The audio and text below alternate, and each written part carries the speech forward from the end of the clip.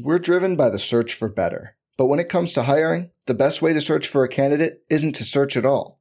Don't search, match with Indeed.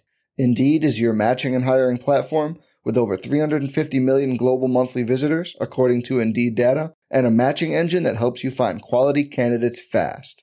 Leveraging over 140 million qualifications and preferences every day, Indeed's matching engine is constantly learning from your preferences.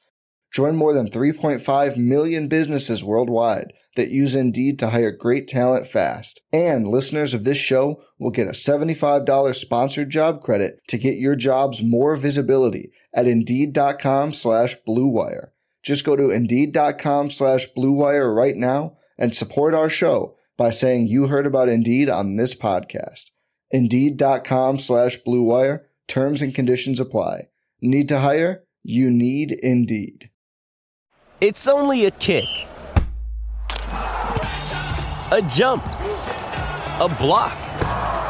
It's only a serve. It's only a tackle, a run. It's only for the fans. After all, it's only pressure. You got this. Adidas.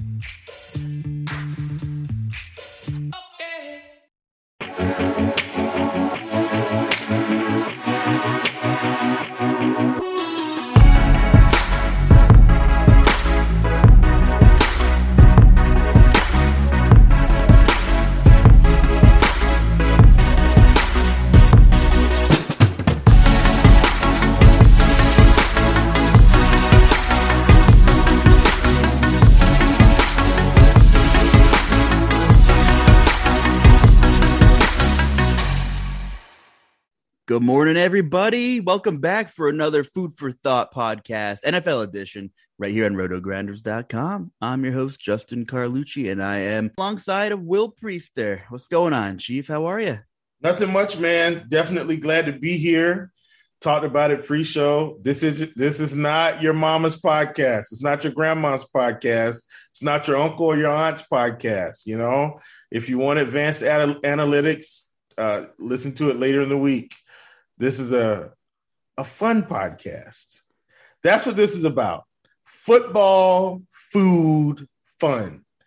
The 3 F's: football, food, fun.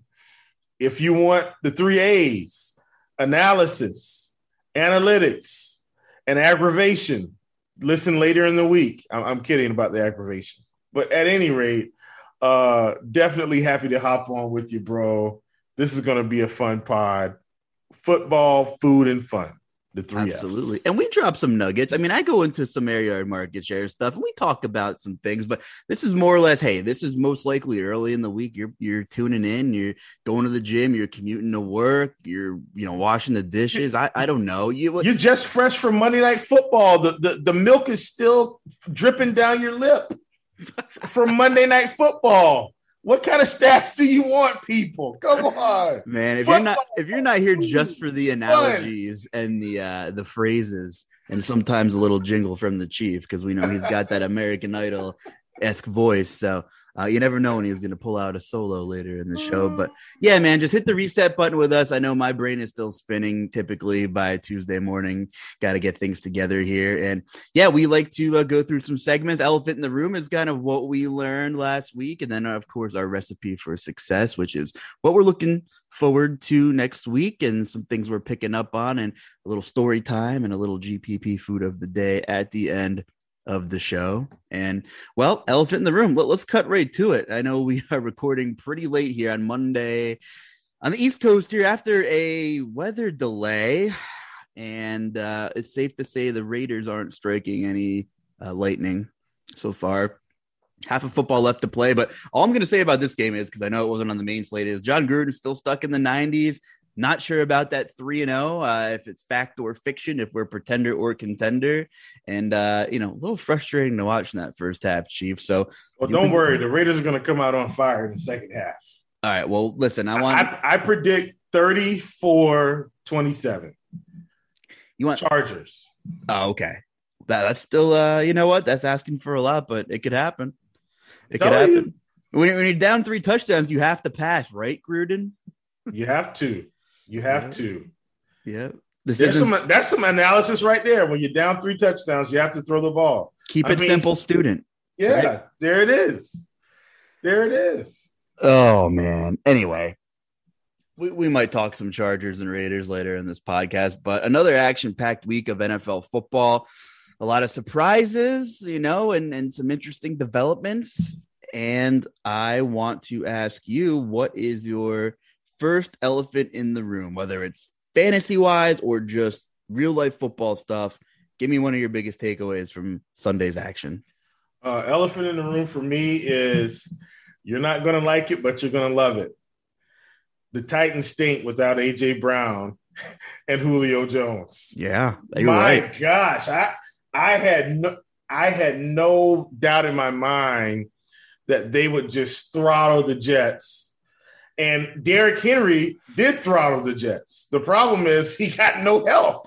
I mean, when a running back has over 150 yards rushing, in my mind, I think, oh, yeah, they definitely won that game.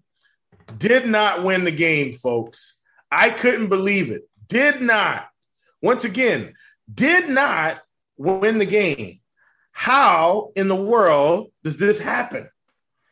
At any rate, that's my first one, and that was because you're a Titans fan. Now I'm going to move over to my home team. We want to get our home team juices flowing. The Carolina Panthers are now 3-1, and they did not look as bad as the score as you think. Sam Darnold had costly interceptions and gave the Cowboys short field position on back-to-back drives, and that's how the game kind of exploded. So I still think the Panthers are a lot better than we think they are, and I'm really excited about what we saw. The 2 turnovers did cost us, and we lost a crucial fumble recovery because they said we couldn't review it. The guy got hit, ball came out, but they said it wasn't reviewable because they said his forward progress was stopped. Couldn't believe it. Ladies and gentlemen, I think the Panthers are somewhat for real in a division that I think they can actually win. Secondly, and I know I'm trying to key in on weird happenings, right? Like weird happenings around the league. Don't get sucked into Travis Kelce and his weird performance where the Chiefs score 42 points and he has like 24 yards receiving and 4 catches. Like, let's not buy into that. Travis Kelce is still the real deal, and I'm probably going to be investing in him every week. Last but not least, for me at least, what do we make? And I think this is a big one. What do we make of the Cardinals now that they've throttled the Rams? That's, I think, a big deal around the league. On the road. Yeah. This I think is a big deal. Is AJ Green, has he hit the fountain of youth?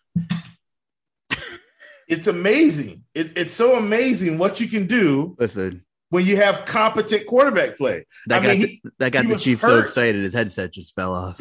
He was hurt every season. I think AJ just didn't want to play for the Bengals.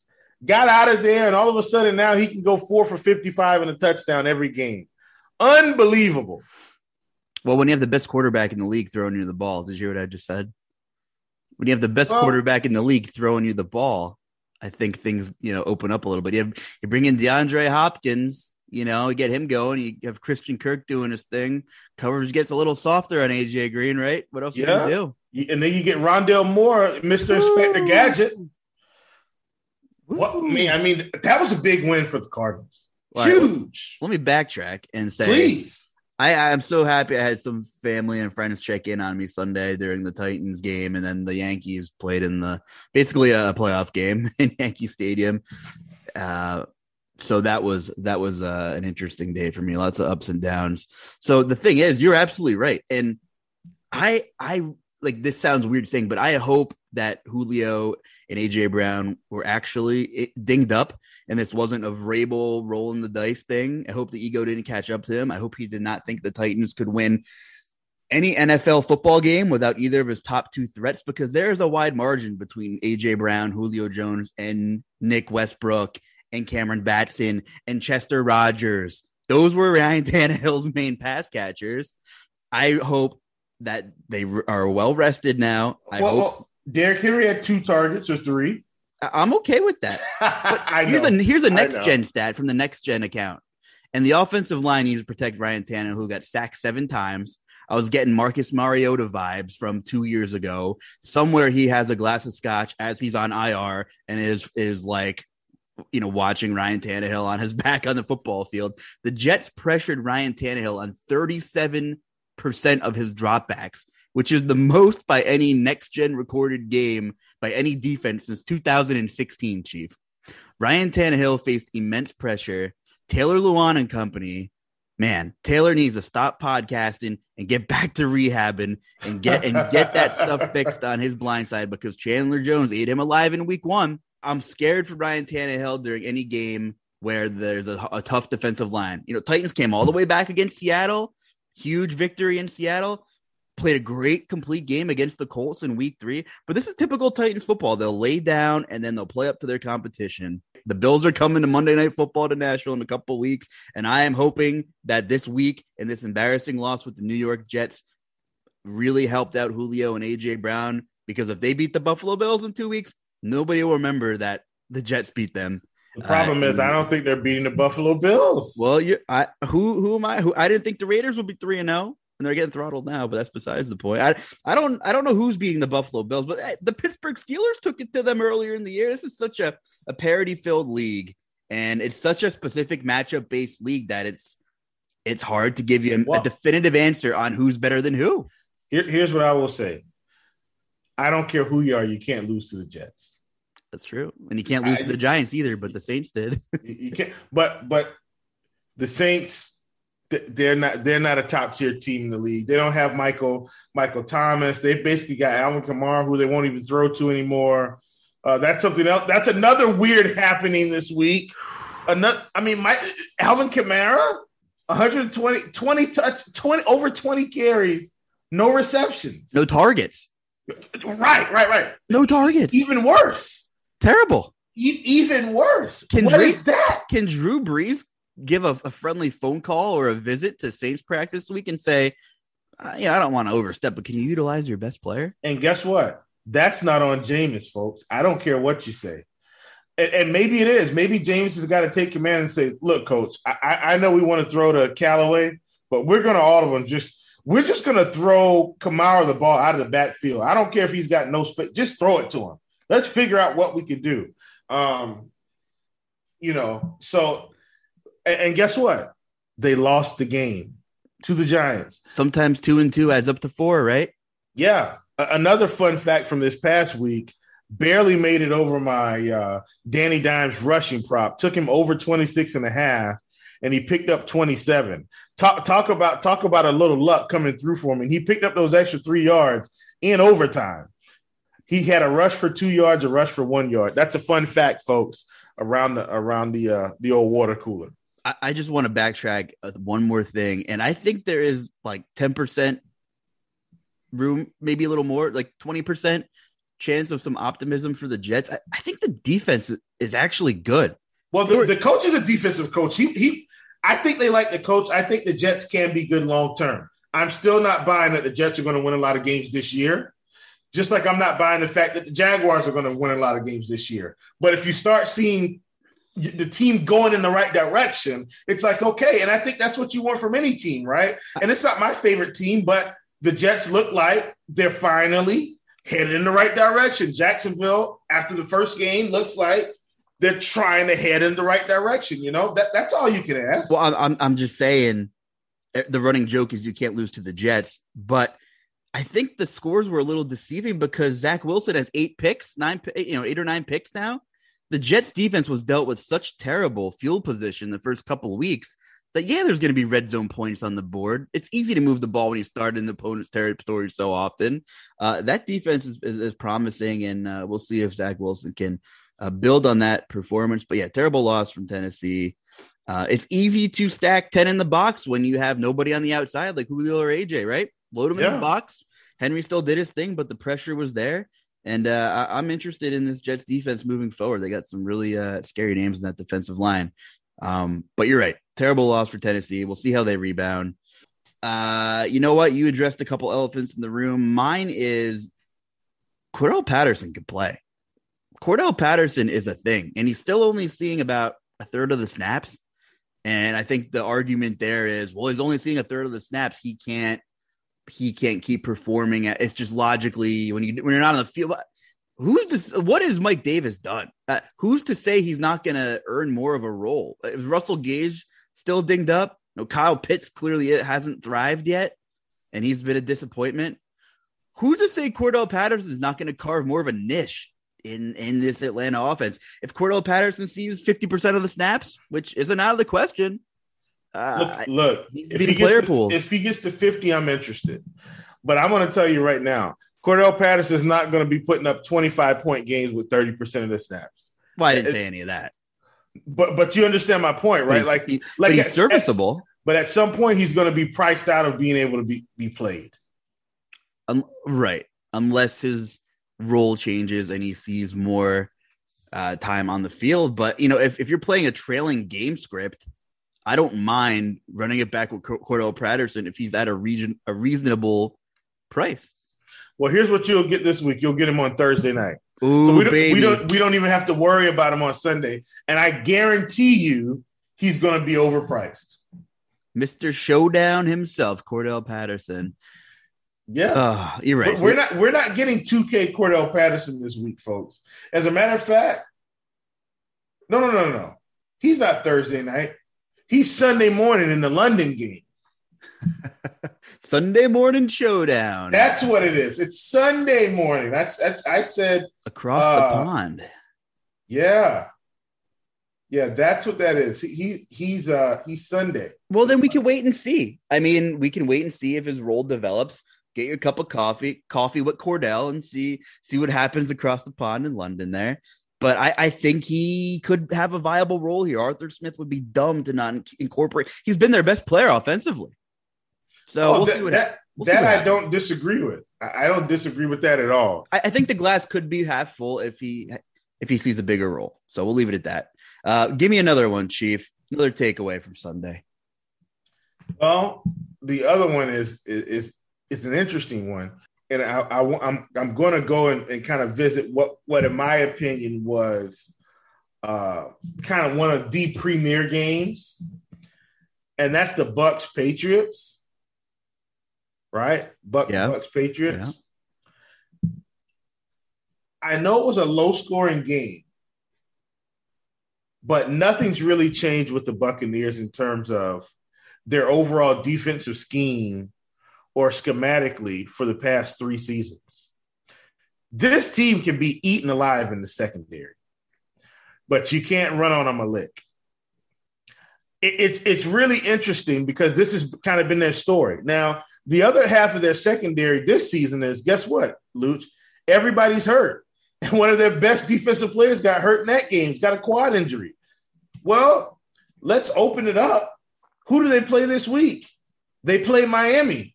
Now, yeah, I know it's Jacoby Brissett, but, man, doesn't it feel like Devontae Parker, who had 9 targets against Indy, 4 catches for 77 yards and a touchdown, and Jalen Waddle, because Will Fuller's still out every game of every season, doesn't it just feel like, even though this team is not great, man, these receivers should have a field day.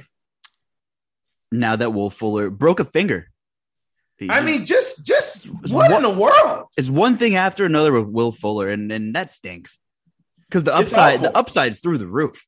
The upside's always there. It's always there. Yeah. I agree. It's always there. You know what? Another one for me is, wow, what a grind of a game between Cleveland and Minnesota. 21 total points. Listen, eventually Nick Chubb's going to have the game. The volume is still there. He had 21 for 100 yards on the dot, averaged damn near 5 yards a carry. So I'm going to keep playing Nick Chubb in GPPs. You know, that fantasy output hasn't been there, but the volume's there, and this is all about opportunity. So, yeah, Kareem Hunt is getting a lot of the scoring equity, and he's doing some damage, but I'm going to keep playing Chubb. I'm going to keep playing Nick Chubb. He's going to go overlooked because the output hasn't been there, and there's always a lot of guys up top, and there seems to be value opening up in the 5K range every week. So I think Nick Chubb is still squarely in play in every tournament slate, and you're going to get him at low ownership. I like it. I like it. Something else, now that you pointed that out, something else from that game that and a lot of this stuff I've been tracking because, you know, when you're in the one of the things I've learned now that I'm so much more into props, I'm kind of tracking this information game by game by game. I almost don't even need hear what I'm saying, not what I'm not saying. I almost don't even need to look at a lot of these things because I know what's happening because I'm tracking it. But Odell Beckham and Baker Mayfield have to get more efficient, right? They can't keep going with, these high target, low catch games. And it's been like that since OBJ's been there. The first game, it was 9 targets, 5 catches. We've got to start getting this in the 9 target, 7 catch range, right? In order for this team to be successful. We can't stay in this catch 50% of the balls. He was under 50% Sunday. 7 targets, 2 receptions. We can't we can't keep getting these types of performances. And that's not Odell Beckham dropping balls. That's misfires, that's missed targets, that's him dropping some of them. But they've got to get better, right? Because Jarvis Landry isn't here. They got to find a way. Find a way to get better. I'm done. In 2019, I believe it was. Yeah. Last year was the Beckham injury year, right? So 2019, Odell Beckham was the league leader in discrepancy between total air yards and total yards, meaning he left a lot of yards on the table. So, and they say we don't have analytics on the show. So I'm glad you brought that up because you're right. and the data proves this isn't a new thing. They haven't been on the same page. They're not on the same page. And they've had 3 years to get on the same page, Chief. So can you fix that? Can you fix that at this point? Here's what they got to do, I think. Better route combination selection. Okay, we look at the Carolina Panthers, and we're very frustrated with how they've been using Robbie Anderson, right? But their number one receiver gets opportunistic route running to get the ball in his hands. This is why DJ Moore is suddenly catching 10 balls, 8 balls, 9 balls. They're giving him really good route selection because he's the best receiver on the team. You get what I'm saying? So we got to give Odell Beckham better route selection. Okay, you want to get the ball in his hands? Give him some screens. Give him some catches a little bit closer to the line of scrimmage so you guys can kind of get together. You know what I mean? Let me give you one more of my elephants in the room, and then we'll get into some of these injuries because there's some injuries we have to talk about. Air yard market share, one of the advanced tools I look at, and it's easy to use on the RotoGrinders premium usage app, which is everything right at your fingertips. And I love that it's updated on Monday night right here, so I'm able to give you some good nuggets, as Chief would say. But there's a handful of receivers that have over 40% of the air yard market share of their respective teams. And there are a handful of receivers that have over 30% of the target market share of their respective team. So I'm looking at 40% air yards market share, 30% target market share. And there's only 2 guys that overlap here in the whole National Football League. Those 2 guys are Terry McLaurin, has 40% of his team's air yard market share and 30% of his team's target market share. And the other one, who has continued to prove the doubters wrong in a— It's got to be Devontae Adams. In a low volume pass attack. Oh, no. Is Deebo Samuel. And I cheated a little bit here to make it work. I cheated a little bit here to make it work. Deebo is at like 39.8% of air yard market share, and Terry is at like 29.9% of target market share. But here on the Food for Thought, we like to round up, not round down. So Deebo, man, week in, week out. And Devontae's had a couple of strange weeks mixed in here. But I figure the Deebo Samuel thing might be a good segue into what the hell's going on in San Francisco. Can we play the what if game? We don't know if we're going to see Jimmy Garoppolo or are we going to get Trey Lance. And talk to me about Trey Lance. I don't think it really matters. I think they lose this game this week either way, for what it's worth. I do think you're going to get a little bit more rushing upside with Trey Lance. But here's what I'm not going to do. I'm not going to write him off because he was 9 for 18 in the Seattle game, and he would have a whole week to prepare with the starters. So I don't want to write Trey Lance. I mean, he had 157 yards passing in that game. I will say this: if Trey Lance is starting, I'm interested. Like if he's starting completely, not like, hey, we're going to have this split. By the way, folks, Luuch and I were just talking before this half, and we're recording during Monday Night Football. The Raiders got they stopped the Chargers on a drive, and now they're going to get the ball back. And what did I tell you, Luuch? What did I say I thought this game would be? 34-27 Raiders. I mean, 34-27 Chargers. If the Raiders can score this drive, it's 21-14, and I need them to score, and we're well on our way. And now if they get the ball back, we can get Carlson going with some field goals, my friend. Anyway, that's just a little inside talk between me and Luuch. A little water cooler showdown prop talk, ladies and gentlemen. Water cooler talk. All right. Yeah, I'm interested in Trey Lance if he starts 5,700. And, one of my takeaways were, and we've just seen in some of the top milli winning lineups and some larger field stuff that we've seen some team stacks with some of these cheaper quarterbacks that are in great matchups, whether it's a terrible pass defense or a very pass heavy game script for trailing, and paying up at those kind of other correlated positions or the other one-offs to get those ceiling games.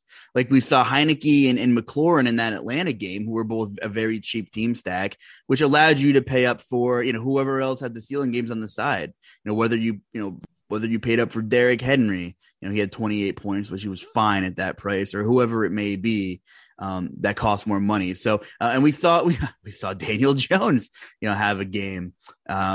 We saw a couple weeks ago, Tom Brady was under 7K and he was in the Millie winner. Sam Darnold had a big game this week. Sam Darnold, big game. 2 game. interceptions cost us. Jesus. So I'm picking up on this trend here where I'm more prone to look at those 5,700 Trey Lances and go overweight, playing someone, dare I say, Ryan Tannehill against the Jags, Kirk Cousins against Detroit, that mid-6 range against 2 terrible defenses.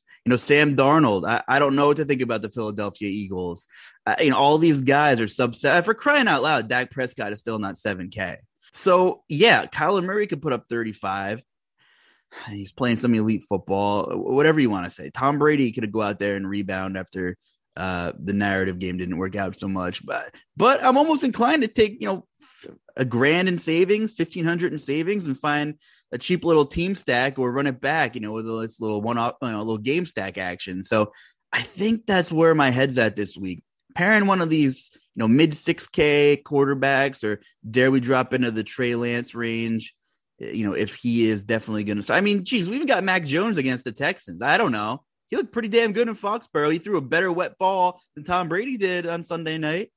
So that's kind of, that's my first look for roster construction. This is a very early look here, but I'm more inclined to kind of go cheap at the team stack position and work my lineup that way. Yeah, I mean, I totally get it. I think in terms of matchups this week, for me, I think if you're looking at it overall, I'm always a guy that's going to just attack bad defenses. And I don't care how much the players cost or don't cost, right? Because it's all about taking what you have and trying to put those opportunities together. And so, you're looking kind of around the landscape of the league and you're saying, okay, my gosh, what in the world?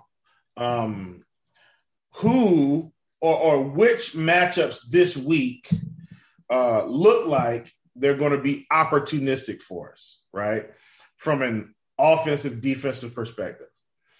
One of the ones that actually jumps off the page to me, believe it or not, is the Tennessee-Jacksonville game. Like, is this the week we actually get to use Trevor Lawrence, who, in my opinion, kind of started putting it together these past few weeks, right? Starting to run the ball a little bit more, right? 6 for 27 against Arizona, 8 for 36 against Cincinnati. I think he's going to keep dialing it up. We see them kind of setting it up through the run game, right? James Robinson, still not overly expensive. 6K flat. Like, can we put something together? We know that DJ Chark is out. Is Laviska Shenault going to be for real, right? You see, and he's 4,800 against Tennessee. like you see, this is one of those games where you start looking, you say, well, wait a minute. This whole team is pretty cheap. And then guess what? If you want to get the game stack going, especially if we still have bad news on the on the Julio front, then Julio and AJ Brown front, you literally just plug in Derrick Henry and then stack the Jacksonville side because they're going to score points. This offense is better than the Jets, I think, right this moment. You got Marvin Jones down here who's going to be involved. This game is getting me really, really, really excited. Really excited. What do you think, my friend? I think there are many ways to attack this game, and I think it's squarely in play. My gut right now, I think Julio Jones plays. I think AJ Brown. I don't know. Listen, it's Monday night, but I'm thinking Julio plays, and I'm thinking AJ Brown sits. Of course, Vrabel under the Belichick tree of coaching isn't going to give you squat in any early week pressers. And there's such a negative narrative around this Titans because they lost to the Jets. And maybe it was good they got that out of the way early, right? Just get your embarrassing loss out. Perhaps. But then you got to say, if Julio Jones is in play, 6,700 in a must-rebound game, and A.J. Brown's out, you know where the target market share is going to go. Like, maybe we finally see that, 10-target game from Julio. I mean, he showed out against Seattle, had that touchdown get called back. Otherwise, he'd be pushing 30 fantasy points that week against Seattle. And then Indy, he obviously didn't play the second half there in that grind of a game. So I think we look at some news here, and I think there are different ways to build this game stack. And yeah, it's one of my favorites here, depending on how things shake out. I think we're going to see a lot of points in that game, Chief. Yeah, I mean, me too. I definitely think points are involved. And the other thing, too, is check this out. If Julio is back and Derrick Henry's there and Tannehill's there, now this gets really interesting because Julio is $6,700. Right, that's what I'm saying. Now I don't like hurt Julio for what it's worth because I've just seen hurt Julio go out there and run 3 or 4 routes and then he's out for the game. I don't ever like hurt Julio, to be honest with you. But I do think it's something to consider. And I actually think the week to play Westbrook-Akeem, if that ends up being the case, is this season, is this game. Even though I played in the last game, I think it's this game. The post-hype rebound? Well, he's going to have someone else that they have to account for by the name of Julio Jones. Should be a lot easier for him to get. I mean, he had 8 targets. It's not like he didn't get the targets. He'll have favorable coverage. Yeah, it gets really exactly. Let me tell you, there was just some bizarre verbiage from Vrabel about Julio, and just even that Colts game 2 weeks ago. Like AJ Brown got hurt in the first half, went into the locker room, changed into street clothes. Julio played a handful of snaps in that second half. And was fully suited up, had his helmet on for some of the second half, and Vrabel just said he got a little tight. So I don't know if this was almost I know NBA season's coming up. Was this slight load management and Vrabel rolling the dice? We know he likes to irrationally gamble sometimes and just think his team could beat the Jets without Julio Jones, AJ Brown, Bud Dupree. Do I need to go on? How many guys this team was missing, and Vrabel thought it was okay in the National Football League to potentially load manage. If Julio goes out there and he's fine, I'll have mixed emotions that Vrabel tried to load manage Julio Jones in an AFC conference game. I don't care who it is, but B, that'll make for an interesting game stack because he will be the premier alpha receiver. And there's this negative narrative around Tennessee, and people will be scared if Julio is hurt Julio or not. That, yeah, maybe Julio becomes a great tournament option if he gets the green light, Chief. So I think that's a good segue into our recipe for success here. But I want to go over a couple of other quick injuries, and you let me know what I'm missing. But I know the Montgomery news, he already broke the early only slate when he scored twice, right? At 100 yards. Yeah. The Bears aren't really giving an update on Montgomery just yet. Well, so they did say it's not an ACL, which is good. Which is good. So Damian Williams has a Q tag as well, though, Chief. I guess he had a thigh bruise in the win. And on DraftKings, let's see, let's say Damian Williams is out too. Let's go to the Bears here. Are we going to have our first 4K running back of the season that's in play? We might, and it might be ugly, but there might be a 4K running back in the player pool this week. Yeah, so it very well could be. And so if they're playing the Las Vegas Raiders on a short week. But hear me out, though. What's your thought here? I mean, I'm just speaking out loud. I'll throw it over to you. We know Damian Williams can be a multidimensional kind of back. He can catch the ball out of the backfield from his Chiefs days. So 5,600, let's say Montgomery's out. Are we looking at mega chalk here with Damian Williams potentially? If it's not mega, I think we'll be close. So yeah, that's the read I would have if it's all out. I definitely think it would be close because I'm absolutely not expecting David Montgomery to play at all. Like I don't think he's going to play. Yeah, I agree with you. And what was your kind of conclusion after watching a Justin Fields game against the Detroit Lions? Where are you with him? Same conclusion I draw on all rookie quarterbacks, including the ones that you think are bad. You got to give these guys time. Like we treat rookies like they're the savior of the world. Like they're supposed to come in and then totally change the franchise. Well, you still need an offensive line. You still need talent around. And I'm not saying Fields doesn't have talent around. Don't get me wrong. He's got some talent. But my point is you still got to give all of these guys time, right? You know, there are only a handful of Michael Jordans, LeBron Jameses, Tom Brady's, dare I say, even though this guy's going through a scandal, Deshaun Watson, Patrick Mahomes, like those are kind of the recent big success guys that just can put up numbers out of nowhere. Lamar Jackson's, right? And you know, everybody thinks the word is still out on Lamar because he can't seem to get out of the AFC Championship. But how many other rookie quarterbacks have outperformed that small group? Mahomes, Jackson, and Deshaun Watson. Not very many, right? Okay, and now I call it the Baker Mayfield syndrome, where Baker Mayfield goes into a bad situation and has 50 head coaches his first 3 years. Well, a quarterback can't be successful like that, right? You take Sam Darnold, who's in Carolina and looks like a totally different quarterback, but with the Jets, he just couldn't get it together, you know? Ryan Tannehill in Miami. Whoa, Adam Gase, just terrible coaching. Goes to Tennessee, all of a sudden he looks like he's okay, you know? So I think you have to give these guys time to develop. And then a lot of times it is coaching. It's like, well, can I get a good coach? Can I get somebody that's going to build up a good organization? You know what I mean? Like rookies need that. And so I said all that to say every rookie needs time. I'm not buying into Justin Fields is bad or good. I'm buying into the fact that he needs time. He needs competent coaching. He needs things built around him. I think the most successful rookies, and this is getting like the barbershop now, I think the most successful rookies have the offense built around their strengths, not their weaknesses in week one. I mean, in year one. That is why Lamar Jackson became so successful, right? They just built the offense around him and said, hey, until the things that we need to catch up, we're going to let you do your thing. And what did they do? They went off into the races and started winning games, going AFC champion. Like, that's what you have to do with rookies.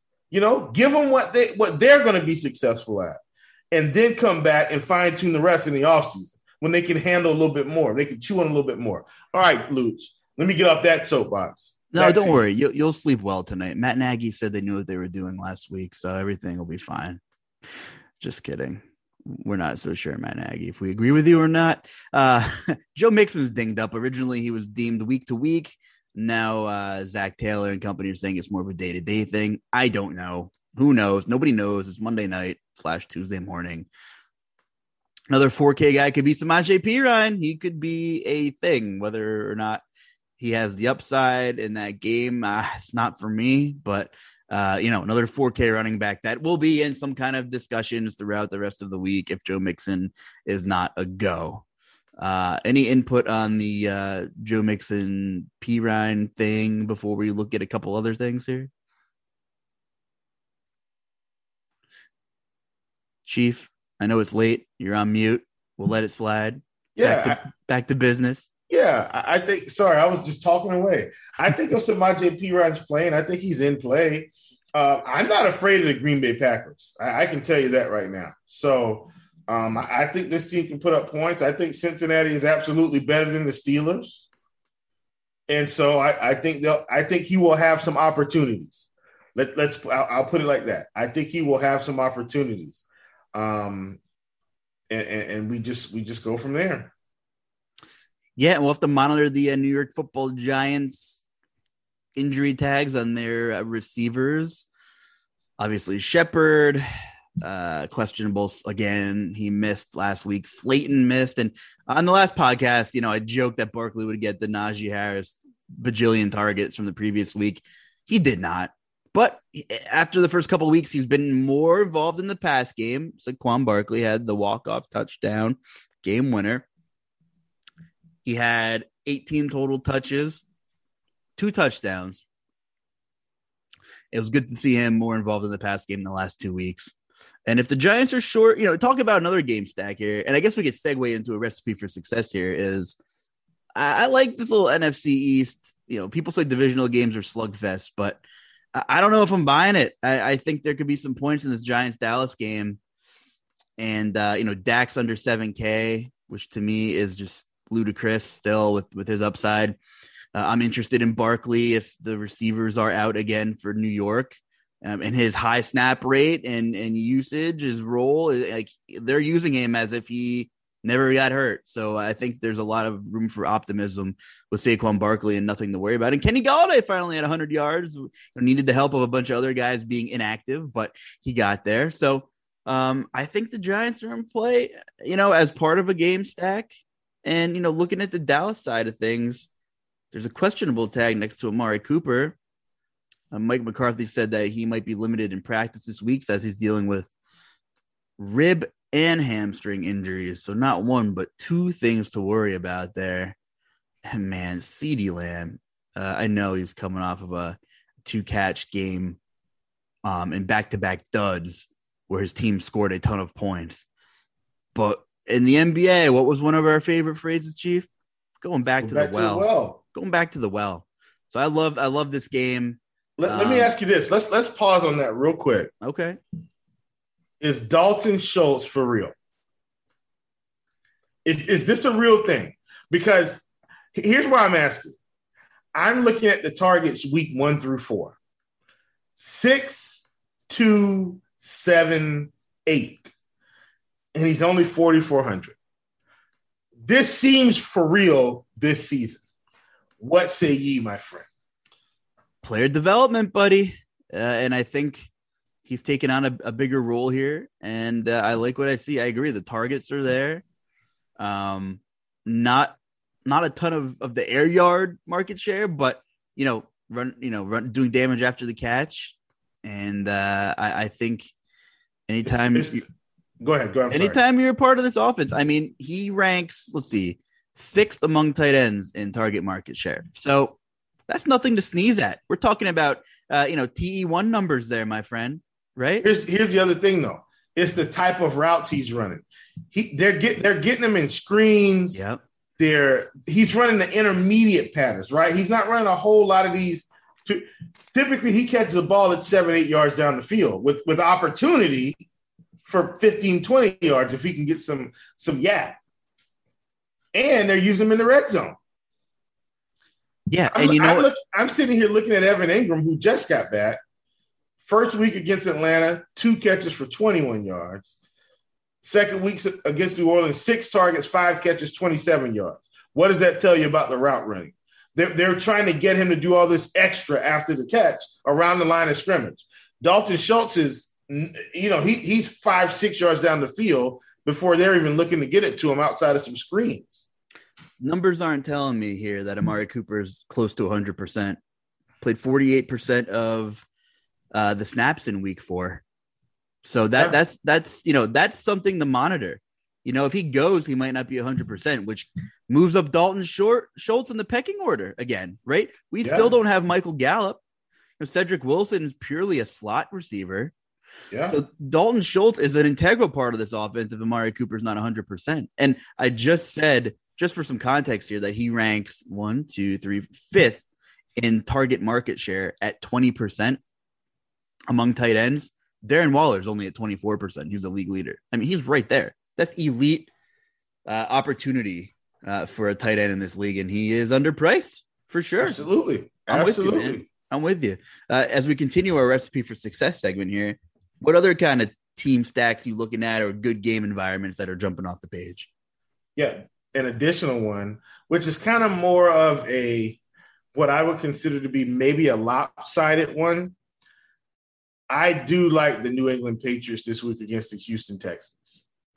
I think this is a week where I'm interested in Mac Jones at 5,300, where he should be able to squeeze out 2 touchdowns, possibly 300 yards, possibly. I'm not saying he will. And to me, this is a week where Jacoby Myers at 5,600 could just pop off. I mean, he had 12 targets, 14. He's the number one guy.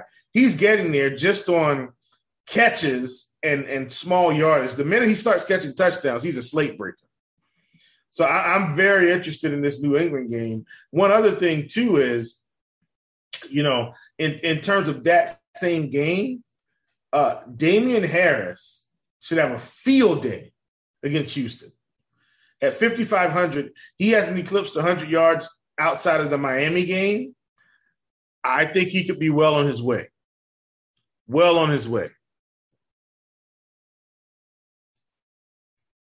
How about that mute button? What goes around comes around. There it is. After watching that Sunday night game, J.J. Taylor could be in the luxury doghouse that Bill Belichick owns when people fumble away their opportunities. Yeah. J.J. Taylor had that fumble. Ramondre Stevenson was inactive, so he still hasn't left the doghouse. There's room for 2 in there. And of course, we know what happened. James White's unfortunate injury, and that stinks. Brandon Bolden is pretty much purely a pass catcher, which means if this is a favorable game script, you're right. Can we get 25 carries out of Damian Harris? It's not out of the question. It's not. It's not out of the question.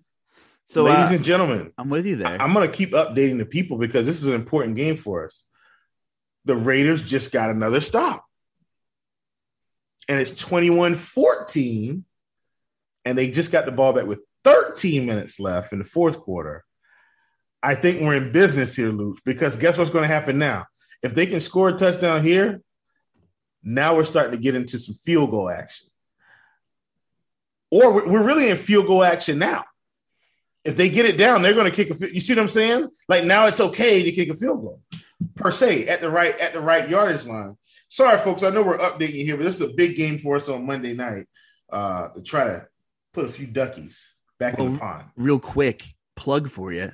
Tell the audience, what you're up to with Prize Picks and, where people can find out some of your content and what you're up to. My God, Derek Carr bomb. Was that Zay Jones or was that Henry Ruggs? Please tell me that was Henry Ruggs, folks. So let me tell you about Prize Picks. First half props bombed. And I knew they would when I saw the game script. But I said, what did I tell you, Luuch? I said, second half, I'm going back all to the same ones because the Raiders were so far behind, they were going to have to push it. And Henry Ruggs just got his whole second half prop in one catch, which is why you take his overs when he's he just caught a 51-yard reception. So I just basically got that prop plus his game prop of 47.5 all in one catch. So where do you take advantage of in-game props? And I think that's something that more people should be taking advantage of, I think. So where do you like to go for that? Well, I do. Honestly, I judge it by the game script, right? And I mean, that's basically how I decide how I'm going to attack the second half. I'm not really going to look at target share. I'm judging it by the game, right? So when I look at this game, when you see a team down 21 or it looks like they're going to be behind, I start getting on overs of the other offensive team early because I say, okay, Derek Carr's going to have to sling this thing now. They can't just keep handing off to Josh Jacobs. But here's the other thing. I also took Josh Jacobs over 22.5 in the second half. Well, why did I do that? Because once they start throwing the ball, what happens? Those running lanes are open now. A draw, a delayed handoff. Those are the types of things that open up. And so it's like, well, hey, we're going to be in business here in the second half. So literally my second half props will make up for my first half props. I'm saying, I know we mentioned Prize Picks. Do you bet live on Prize Picks? Do you have other Prize Picks? That's it. I'm in South Carolina, so there's no other option for me. But hey, this is, I love it. And check out Will's Twitter at Chief Justice 06, and he does a weekly Prize Picks video for RotoGrinders, or what? How often is that RotoGrinders Prize Picks video you do? I do it weekly, but listen, I'm on Twitter every day putting out the goodies every day for sure. So you don't have to worry. Every day I'm putting some things out there for the people. I don't hoard the picks to myself. And guess what? When I'm wrong, I put it out there. I said, hey, we didn't get it right today. And when I'm right, I'm posting the winners. Awesome. Quick plug for you. Talk to me about an offense that I'm sure will be pretty popular here is the Minnesota Vikings against the Detroit Lions this week, Chief. What's your, from a 1 to 10? We'll play the MLB, the Dean game, right? Like, give me your ranking 1 for 10. How interested are you 1 through 10 in the Minnesota game? I think I feel like it has to be a 10. Ooh, has to be a 10. But for a different reason. I think if you're going to get into the passing game, I think it has to be early. But I'm not going to write Minnesota off, right? Because the Detroit off, because if you look, Jared Goff had almost 300 yards passing this week, I think. Like, they can put up some points. They just can't stop anybody, mostly, which was why it was so bizarre in that Baltimore game. But I think Minnesota can win this game handily, 6,500 for Kirk Cousins. The only thing about Kirk Cousins is, man, like, is he going to be able to – is this the Dalvin Cook game? Oh, my God, Carlson, 50-yarder. Please tell me he made this. Oh, he missed it. We needed that one, brother. We needed the 50-yard field goal. Sorry, gut. That's a gut wrencher, right? He is the 50-yarder. We're 1 point away from the push. Whew, that's a gut wrencher, Justin Luuch. Sorry, folks. You caught me. Sorry, brother. We'll get the Pepto-Bismol. That's a gut wrencher. Ready for you before bed. But I think Kirk Cousins he's got to throw the touchdowns, because the passing yards may not be there if it gets out of hand, and then it's going to be Dalvin Cook time, who's priced down a little bit from where he started the season. Yeah, I think you can play pieces on both sides of the ball there, and I don't know, like DeAndre Swift, Jamal Williams, frustrating timeshare, but I think one of them could deliver in this Minnesota game stack here. I think if you're multi-entering, I think you can set some build rules and don't pair them together, but I think you can play Swift or Williams in some game stacks here. Probably Swift if you're playing the Lions might trail and Swift's more of the pass catching back there. 6,100. I'm interested in pairing him with maybe some Kirk Cousins Thielen or Kirk Cousins Jefferson lines. Looking forward here. Yeah, for sure. Okay. All right. Well, we are moving right along here. I feel like you need to talk to me about the Panthers-Eagles game a little bit more. Mostly because, you're the Panthers guru. But B, we saw a lot of Robbie Anderson targets, and we were talking before the show that could it be game script oriented, and B, because Jalen Hurts is $7K. Wow. Fourth most expensive quarterback. Well, and I know I talked about this. I talked about this over the weekend. I do think Miles Sanders might end up being popular this week. I talked about it last week where he was 6,500 or 62. He's 5,700 this week. And I don't know what's going on with them, just not at least giving him 15 carries. Like, he had 7 carries for 13 yards. This is wild. This is wild. So I'm very interested to see that. I think he's a good run back. I think he is. But all in all, if I'm going to play anybody in this game from the quarterback perspective, I know we love Jalen Hurts because of the rushing upside. But I think Sam Darnold's the guy. We're at home now. We're not on the road anymore. We've been out of town in Texas for Thursday night and for Sunday night. I think Sam Darnold at home is going to be money. I think Chuba Hubbard at home is going to be money, right? I think he's going to be money. DJ Moore is up to 7,500, and he should be. The guy's getting double-digit targets a game pretty much, and he's caught 8 balls in 3 straight games. And also, in 2 of those games, he's over 100. You get what I'm saying? He should be 7,500. Robbie Anderson is 5K, and he had 11 targets. I do understand. I think that was more game script, but I don't mind getting Robbie Anderson involved because he is hear me out. He's not Tyreek, but he does have Tyreek type speed where he can get behind a defense. So I like Robbie here for a big play or two because we do know that the big game is coming. Yeah, I agree. It was good to see him more involved, whether it was game script oriented or not. Man, as much as I'm just scrolling through some praises here, kind of still finishing my first look as well, but as much as we were talking up Deebo Samuel and Brandon Ayuk, another dud, it's down to 4,500 on DK. I know it's not an ideal matchup, but he could have the pass heavy game script there. So that's check this out. Check this out. Don't look now, but Zach Ertz is starting to get the targets. 7 targets against Dallas, 8 targets against KC. And I think they're going to be in a similar situation where they're behind yet again. I'm really Zach Ertz as a secondary. I don't think he's going to be my primary tight end, but as a secondary like flex play. And I know we don't like tight end flex, but at 3,400, if he gets 15 points, I'll take it. Yeah. Let's stick here with tight end because it's obviously a position where you can get different, but it's ugly. It's ugly this week. We don't have Travis Kelce on the slate. We have Darren Waller all the way up against the Bears. We have George Kittle with a questionable tag. He's day-to-day with a calf injury. Hold on. We touched on this one last week, Chief. Now, the production ultimately wasn't there. But that week 2 game TJ Hawkinson had with a week 3 game, with only a pair of targets, and everybody said the world was falling down. It was just an anomaly. He had 8 targets against Chicago. Yes, he did. So he is now going through his game log, 11, 9, 2, 8. Okay, it was just one of those games against Baltimore in week 3. It is what it is. And like I said, I like this game environment. I think you can pick on both of these defenses, and I think I'm going to, my opinion, pairing TJ Hawkinson up with one of these, Vikings in my little correlated builds here. So I love going back to TJ Hawkinson. Some options here at tight end, even though it's ugly. We talked about Dalton Schultz. We talked about Zach Ertz. We're talking about TJ Hawkinson. What else do we want to go into here at tight end?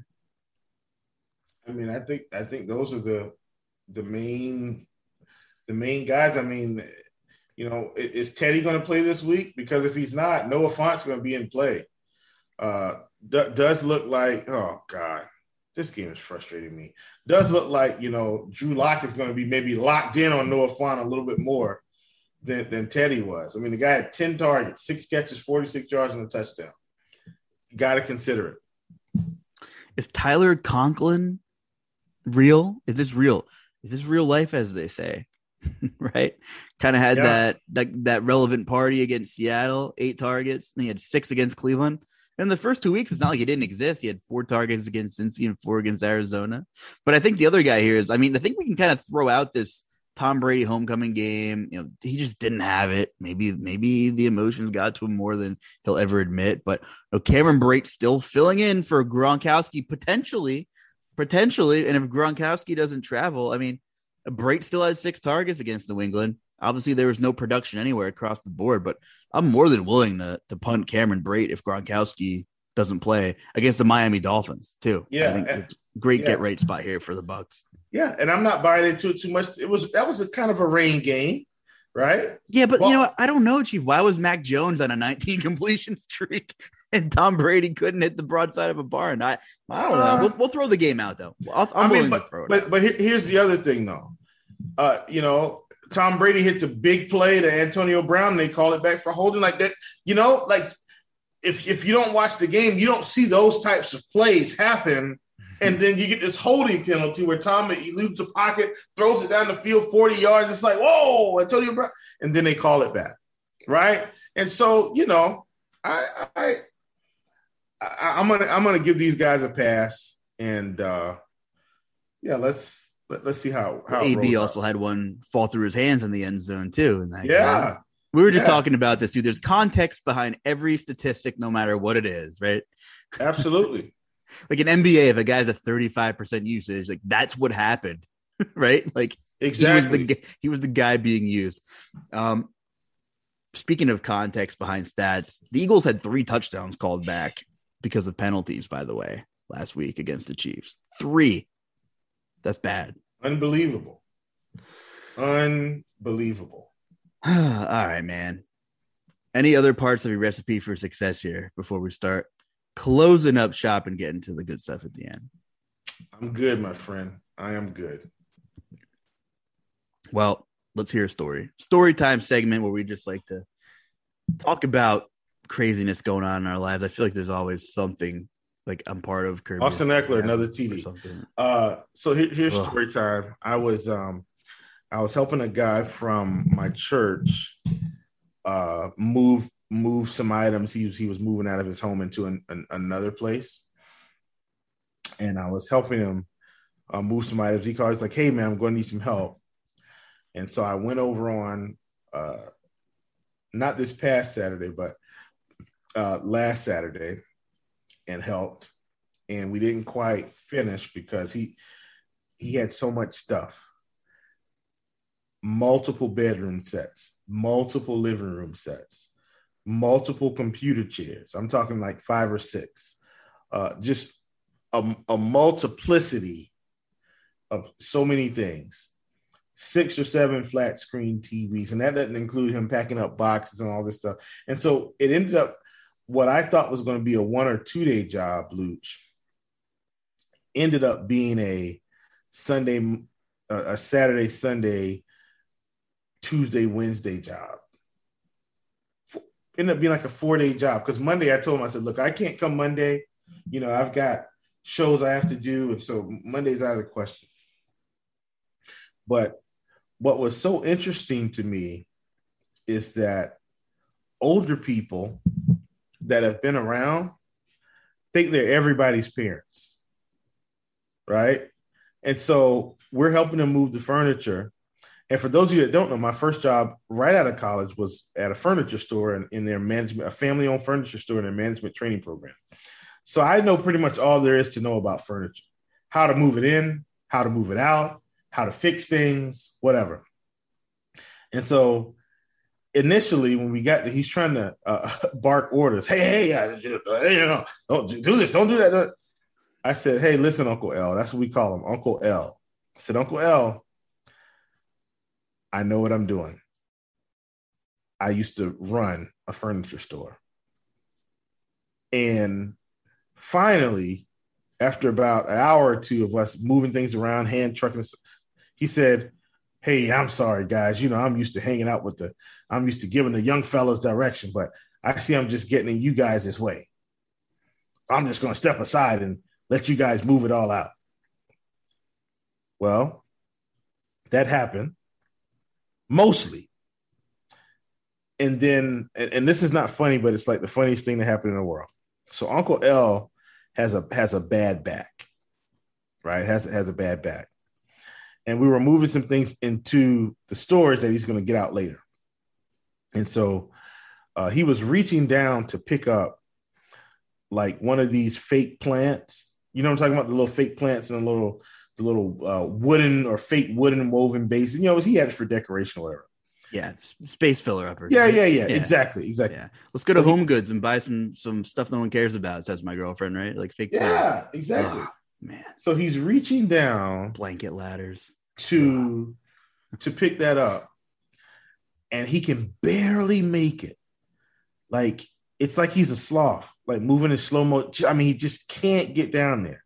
But I didn't realize what he was doing because clearly I was loading something in the thing in the storage room. So then I came back and I said, well, Uncle L, what are you doing? He said, I'm trying to pick up this plant, but you see me down here. You see I'm halfway down there and can't hardly pick it up. Why don't you help me? I said, well, I was loading something in the storage, and I came back and you were like about to fall over. Anyway, I know the story doesn't come off as funny as it is in real life, but trust me, guys, one of the funniest moments I ever had with an old person ever in my life. Anyway, Uncle L, ladies and gentlemen. helping him move his stuff. Is that like a respect your elders ish kind of like I mean, I know you're one of the most respectful people I've ever met, but sometimes you just got to take care of business, Chief. You know? Yeah, I don't know what was going on with Uncle L. I have no clue there, man. Listen, this Carlson missed 50-yard field goal, man. It's just got me sick to my stomach. Had he hit that, we were on our way to the bank. No way he gets to chunk 2 field goals now. This sucks, man. Disappointing, man. Well, let me ask you this. My story time is I was obviously watching the Yankees game Sunday. I'm a sports mutt. I was born in Long Island, raised in Pennsylvania. And when I moved to Pennsylvania, they had the MSG network for a while on my local cable provider, which the Knicks were on. And I was like 6 years old. Like, I had my John Starks jersey. Loved the guy. Shooters keep shooting, right? Might have shot them out of a few playoff games, but whatever. Still love the guy. And then eventually they blacked out the games, and the Knicks weren't on TV anymore. So I became a Sixers fan because I was young, and I started watching Iverson and Mark Zumoff. Was, by the way, Mark Zumoff retiring, one of the best play-by-play callers I've ever had the pleasure of listening to. Long story short, I'm a Yankees fan, a Sixers fan, and a Titans fan, and that's just the way it is. Anyway, so the game had me in my feels. Aaron Judge hit the walk-off single to kind of get them in the playoffs, and I was like, wow, I've been at some really good games in my life. That would have been a really great game to be at. Chief, what's the best in-person game you've ever been to? I've got to say, that's a tough one. I could let you think about this because mine is super easy. Yeah, you go ahead. I was, how old would I have been? 8 years old, 98 World Series. And I'm grateful I was there. Part of me wished I was a little bit older to remember a little more of it. But my grandfather was a really successful businessman in New York, longtime New Yorker, went to Harvard, owned his own business out on the island, making Boeing 757 jet parts and all this stuff. I only have some of his brains. He was the smartest man I'll ever meet. Anyway, he was very well connected in the late 90s and somehow scored tickets to the 98 World Series, Padres at the Yankees in the old stadium. And man, I was very young, but I remember that energy in that stadium was just ridiculous. And that was the game Tino Martinez hit the upper deck grand slam to send the Yankees on their way. And I remember I was 8 years old, eating cotton candy and whatever, having a ball. But like, I was so nervous because I was still a diehard fan at that age. I was like watching, I had my eyes covered, but I was like watching through the cracks of my fingers when Tino Martinez hit that upper deck shot. And that was just insane. And I don't think anything's ever going to top that. And this must be a year for retiring play-by-play announcers, but Ken Singleton, color commentary for the Yes Network, also hanging it up. And he was great too. So a lot of good play-by-play and color commentators, finally retiring, but the torch got to be passed eventually. And of course we had Marv Albert. We're starting our TNT basketball season without Marv Albert for the first time in our existence, Chief. So yeah, absolutely. I'm going to be honest with you, man. Check this out. Here's the best game I think I've gone to. And honestly, it's not a pro game. It's actually a high school game. And I promise it's one I played in. And it was the year we won the high school state championship. Oh. And we were down 7 with like 3-4 minutes left. And came back and won that game. My homeboy Darrell hit a 3-pointer, got us juiced up. I mean, we're running back down the court, got to stop, right? My homeboy Croc hits an elbow jumper right above the free throw line. Down, now we're down 2. My homeboy Maurice Hoover comes down, hits a 3, dead on, up 1. And I'll never forget, they got a steal. And I got a chase down block on that steal in the game. I had to really run. The guy thought he had a wide open layup, and I had to chase him down. And I said, yeah, man, this is amazing. Love amazing. Chase down block? Yes. Chase down off the backboard. Man. That's 3 points on FanDuel. We'll take that. We'll take that. Hey, real quick, GPP food of the day. You got anything? Of up your sleeve before we head on out of here? Man, listen, I've been eating healthy. Yeah. What I will say is if you're in anywhere where you can go and get you a seafood bag, what they call a boil in a bag, you can get crab legs, sausage, corn, potatoes, shrimp. They even put a boiled egg in there, and they've got like a garlic sauce with the Cajun sauce that they put together. If you can get any of that, do it. It's fantastic. So there you go. Go get you a little seafood boil in a bag if you're anywhere around that type of thing. I live in the Charleston, South Carolina area, so we've got restaurants plenty of those. But yeah, go get yourself something. Awesome. I don't like seafood, so I'll just hit you with this. The weather's finally starting to turn, and went over to a friend's house, brought the kid. He has a couple kids running around too. I got the TV going out back with the Penn State game going on, had a little fire going on, and we had the first s'mores of the season with the graham crackers, the marshmallow, and the chocolate bar. And, the kids had some milk to wash it down, but I had some salted caramel Crown Royal to finish the job with the s'mores there. So nice compliment there. And the fall is here. NBA is coming up. Looking forward to hopefully getting on some stuff with you there. But hey, any last words, Chief, before we get out? Not at all, my friend. No last words. All right. Well, hey, until next week, thanks for hanging out with us. Give us some feedback, like, and subscribe. Reach out to us on Twitter if you have any comments or questions. And thanks for tuning in. So for the Chief Will Priester, I am Justin Carlucci. Take care and good luck this week, everyone.